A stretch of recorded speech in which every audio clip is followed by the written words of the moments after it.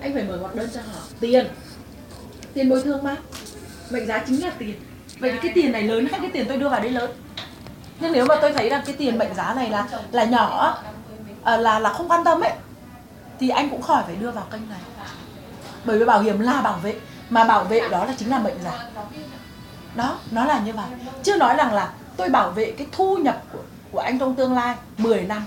Ví dụ anh làm ra 1 tỷ, tôi bảo vệ chừng này cho anh yên tâm này. Tôi bảo vệ cái tài sản của anh 1 tỷ ngân hàng cũng phải rút về này. Tôi bảo vệ mơ ước của anh này, giấc mơ tất cả. Thế đó mới là bảo hiểm.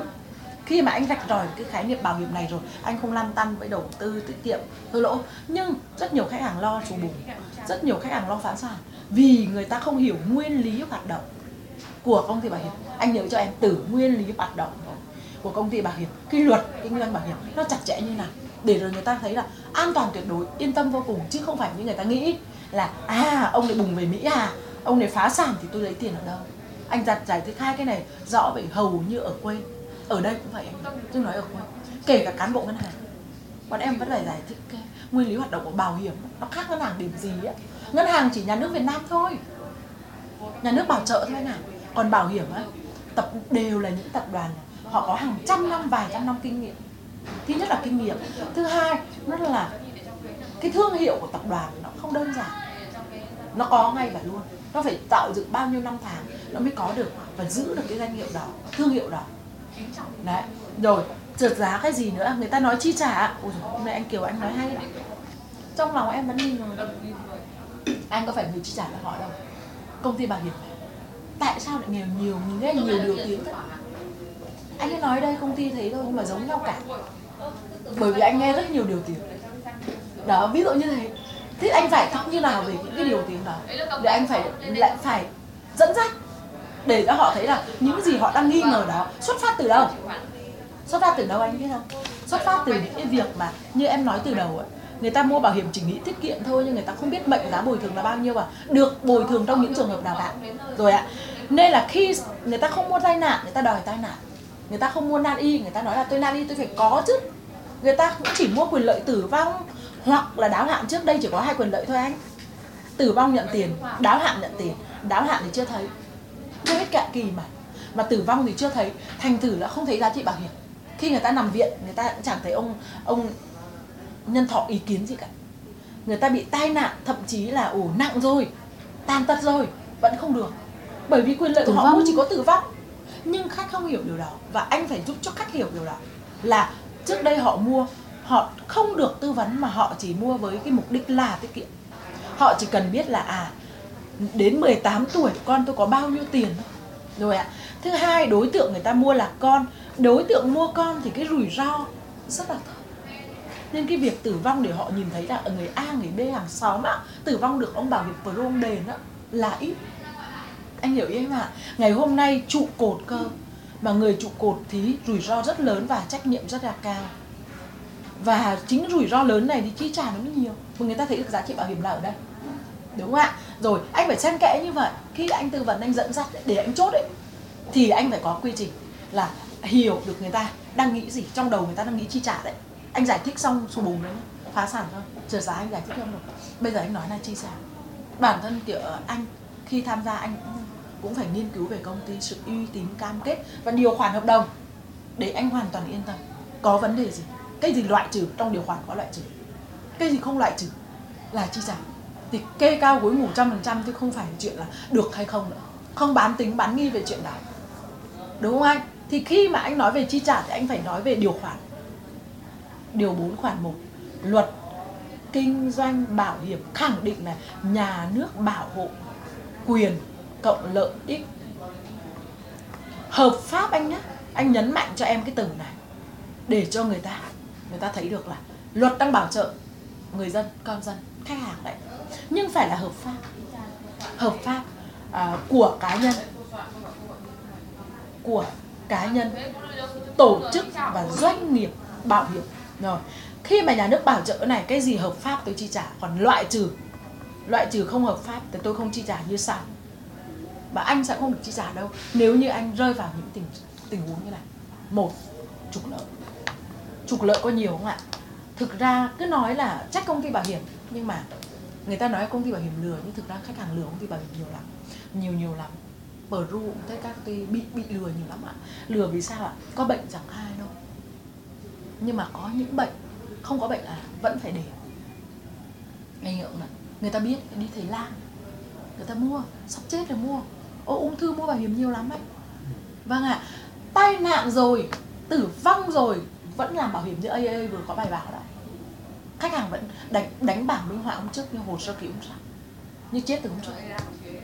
Anh hiểu không ạ? Trục lợi bán rất là nhiều ạ. Đừng nói rằng tôi trục lợi tôi được bồi thường nhá, bởi vì nhà nước không bảo hộ cái không hợp pháp này. Hợp pháp bảo hộ, còn cái này không hợp pháp, không chi trả. Trục lợi ở đây có là khai man về sức khỏe, tất cả mọi thứ, nghề nghiệp, khai man.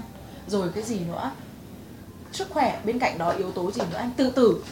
Tự tử trong 2 năm á, là cũng trong yếu tố trục lợi rồi. Miễn truy xét, sau 2 năm mới miễn truy xét. Trong 2 năm một. Cái này là 2 cái không chi trả anh nhé. Rồi, thứ ba nữa là gì ạ? AIDS, tệ nạn xã hội. Đừng nói rằng là tại sao lại AIDS nhiều vậy, tôi bị phơi nhiễm mà, tôi bị ABC cơ mà. Riêng Chapline rất nhân văn là chi trả cho những người làm nghề. Các công ty khác không anh, đã AIDS là AIDS, không chi trả là không chi trả. Chỉ duy nhất Chapline chi trả cho những người bị phơi nhiễm nghề nghiệp, đó là bác sĩ, y tá, những người làm y. Riêng Chapline nhá. Rồi là 3. Thứ tư là gì ạ? Phạm pháp. Anh nói là tôi tham gia bảo hiểm rồi, tôi đi đâm chém nhau, tôi tự hình, tôi ngồi trong nhà đá được không? Mà không, anh bị tước quyền công dân rồi. Trong nhà đá là anh bị tước quyền công dân. Khi anh được trả quyền công dân thì anh có quyền lợi bảo hiểm. Hoặc anh ra trường bản tự hình không vào. Anh uống rượu và anh đi đâm người ta và người ta đâm lại anh, đó là phạm pháp. Không sống và làm việc theo hiến pháp pháp luật thì anh được chi trả. Còn nữa thì sao ạ? 100% khi tôi tư vấn với anh, ngoài những cái loại trừ này không hợp pháp thì trách nhiệm công ty bảo hiểm là trả 100% cho khách hàng. Còn những quyền lợi như nằm viện, nan y, anh phải nhớ đọc loại trừ nhé. Vâng, không phải 100% là được. Đôi lúc khách hàng mình cứ nghĩ mua là được hết anh ạ. Và họ băn khoăn tại sao tôi lại không được hết, thì anh lại phải giải thích cho họ là công ty bảo hiểm, thứ nhất, họ đã nghiên cứu trên mức phí và những quyền lợi cho khách hàng được nhận. Ví dụ như mức phí 18 triệu, trên cái bảo hiểm 500 triệu cơ bản tử vong thì đã là quyền lợi quá lớn cho khách hàng rồi. Em chưa nói đến cái nằm viện bao nhiêu, cái nani, cái kia là hỗ trợ thôi, cái kia là hỗ trợ gia tăng. Còn riêng cái lớn là cái 500 triệu tôi ịch một cái mà công ty trả 500 triệu, đó là quá lớn rồi. Nên không thể là 18 triệu mà tôi được từ A đến Z được. Nằm viện nào tôi cũng có được, nan y nào tôi cũng có được. Người ta hỏi tại sao loại trừ? Bởi vì loại trừ, bởi vì sao ạ? Trên mức phí của anh như vậy, nếu như anh mua không loại trừ thì mức phí của anh sẽ không mua nổi. Ở nước ngoài anh, những cái mức phí cực lớn thì để mấy ạ bảo hiểm toàn tất cả. Còn đây, với cái số tiền anh đưa vào đó, với những cái quyền lợi cơ bản nhất của anh đã được nhận như vậy rồi. Còn cái loại trừ công ty phải tính toán trên mức độ gì ạ? Rủi ro để cân bằng. Anh phải nhớ được cái nào, cân bằng giữa quyền lợi công ty và quyền lợi khách hàng. Nếu nó không cân bằng, quyền lợi khách hàng quá lớn mà quyền lợi công ty quá ít thì sao ạ? Công ty không thể cam kết với khách hàng được. Vâng, anh phải giải thích được những cái đó. Hai nữa là bảo hiểm y tế, ví dụ nằm viện ở nani, nó là hỗ trợ thêm cho khách hàng, chứ không phải là yếu tố chính. Yếu tố chính của bảo hiểm nhân thọ đó là tuổi thọ, tử vong. Đúng không ạ? Những lúc bất bát nhất, hiểm nghèo nhất, rủi ro nhất thì bảo hiểm nhân thọ làm được điều đó, chức năng. Còn bảo hiểm y tế làm sao ạ? Sức khỏe có rồi, sổ mũi rức đầu cũng có mà, đúng không anh? Cái này là hỗ trợ hơn, cao cấp trong những trường hợp khách hàng sao ạ? Điều trị tổn thương thất nhiều tài chính thì bảo hiểm đã bù đắp. Còn những cái nhỏ râu ria, có khách hàng hỏi tại sao khớp bị rất nhiều, xoang bị rất nhiều mà công ty bảo hiểm loại trừ. Nếu là anh thì anh giải thích thế nào? Đó, hôm nay em ngồi để em mổ xẻ thêm anh nữa đó, sẽ có những câu hỏi đó anh ạ. Rất nhiều người ta không hỏi đâu, nhưng khi loại trừ em nói để người ta xác định được là 18 triệu để có những cái cơ bản của họ và điều khoản có cái gì thì anh nên đặt, để anh biết là rơi vào tình huống là anh cái này anh không có. Bệnh khoa khớp này, bệnh gọi là thoái hóa đấy anh, rồi là bệnh xoang, đó là bệnh kinh niên, bệnh mà ở đất nước nhiệt đới như mình nó sẽ bị rất nhiều, đại đa số trên 90% dân số là bị. Và cái bị đó nó không dứt điểm, nó khỏi mà nó dai dẳng. Mà cái việc mà tôi thớp khớp, tôi đau các thứ để tôi vào viện nằm 5-7 ngày lấy tiền bảo hiểm cũng là chuyện bình thường nếu như có những quyền lợi bảo hiểm lớn, rất là bình thường. Vậy thì công ty phải nghiên cứu là cái mức độ bị nó tái diễn như thế nào và mức độ bị nhiều thế nào để mà khống chế đi, giảm bớt cái rủi ro của công ty để công ty có thể đảm bảo được cái quyền lợi tối ưu nhất cho khách hàng. Anh hiểu không nào? Thứ nhất là do đến với một quốc gia nào người ta phải nghiên cứu trên cái thị trường đó, trên cái thời tiết, khí hậu, rồi sức khỏe con người để mà người ta đưa ra những cái gì được và cái gì không, mà cân bằng giữa hai quyền lợi khách hàng và công ty. Đó, nên là cái loại trừ nó là như vậy. Nhưng mà một số cái loại trừ tôi cho gạch là 20 cái đầu dòng đi, 10 đầu dòng đi, so với những cái quyền lợi không loại trừ thì anh nghĩ quyền lợi là lớn. Cái không loại trừ không kể hết được, nó quá lớn, quá nhiều, đúng không ạ? Quá nhiều luôn thì không thể kể hết. Người ta chỉ kể những cái loại trừ nhỏ mà thôi.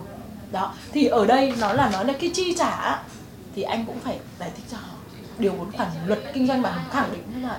Thế thì cái chi trả này là chức năng của công ty bảo hiểm. Nếu công ty bảo hiểm không làm đúng chức năng, giống như anh là giáo viên, anh không đi dạy làm cho anh tồn tại với mình. Công ty bảo hiểm cũng vậy thôi, đó là chức năng, nó là trách nhiệm và nghĩa vụ, đúng không ạ? Và khi khách hàng đóng một khoản tiền lớn như thế này thì công ty bảo hiểm có để tiền chết đâu ạ? Đi đầu tư sinh lời. Và bởi vì nói câu đó thì sẽ nói đến là sao quyền lợi của anh lớn như vậy, anh lại nói khống tôi rồi, anh lại lừa. Nó nhiều thế, tiền tỷ mà tôi đưa vào đây có vài chục triệu. Khách hàng hỏi vậy đó. Anh chưa chốt được vì những cái câu hỏi đó. Khách hàng đang động trong suy nghĩ mà người ta không giải tỏa với anh. Thứ nhất, người ta không biết hỏi thế nào, hoặc người ta giấu dốt, hoặc là người ta ngại hỏi thì anh nói là một xẻ ABC, đúng không nào? Thế thì nhưng mà người ta sẽ đặt quyền lợi sao nhiều thế? Tôi thấy có 18 triệu mà trên số tiền bảo hiểm là 1 tỷ, 2 tỷ rưỡi này. Thế thì công ty lỗ à? Ngày hôm nay công ty đang làm ăn tốt, nhưng vài 3 năm nữa thôi công ty này chết. Anh ạ, người ta nói thế. Vậy thì em không hỏi anh nữa, em trả lời luôn cho anh để anh có những cái kỹ năng sau này anh giải thích. Thứ nhất, nếu mà nói lật lại các công ty khác, mình không có chê, nhưng những sản phẩm các công ty khác đưa vào Việt Nam là những cái sản phẩm mà thế giới thải hồi từ những thập niên 30. Tổng giám đốc mình nói rằng là năm 30 ở Mỹ không có những cái sản phẩm tiết kiệm cho con trẻ như vậy nữa, không có cái giá trị bảo hiểm vài chục triệu như các công ty khác đang bảo hiểm nữa. Đây nói không phải nói xấu, mà đúng thực trạng là người ta đang đưa vào những cái sản phẩm mà từ xưa rồi, giống như đi Nhật rồi, mua hàng second hand rồi. Thì khác là ông Lâm Hải Tuấn đưa vào Việt Nam những cái sản phẩm mà tốt nhất mà thế giới đang dùng, mà lại kết tinh hoa bảo hiểm trên thế giới để vào một cái sản phẩm tại Việt Nam.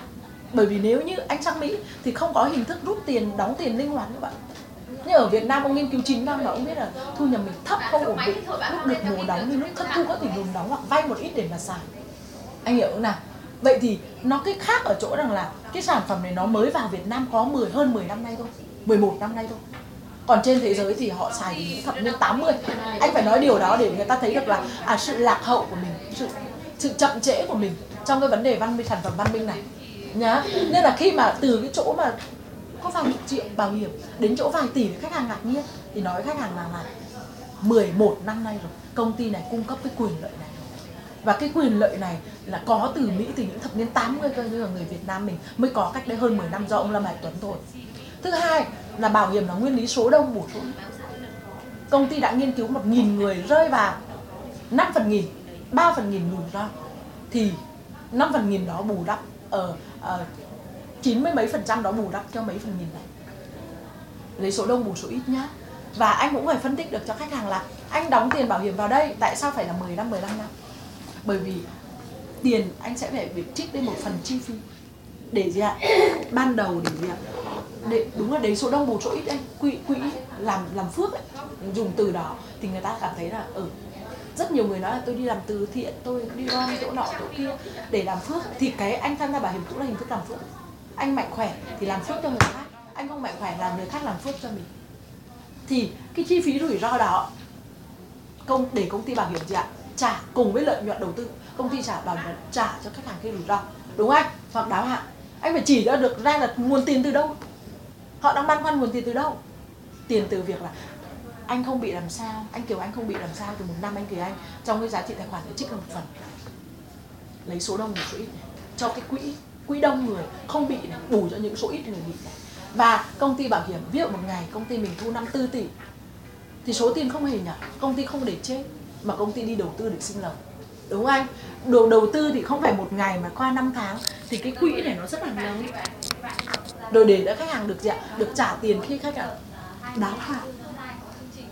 Chị ơi, khách của chị, khi khách hàng đáo hạn là rủi ro. Bên cạnh mà anh nói rằng là chi trả nhiều Khách hàng chốt ngày 2 thứ hai cô.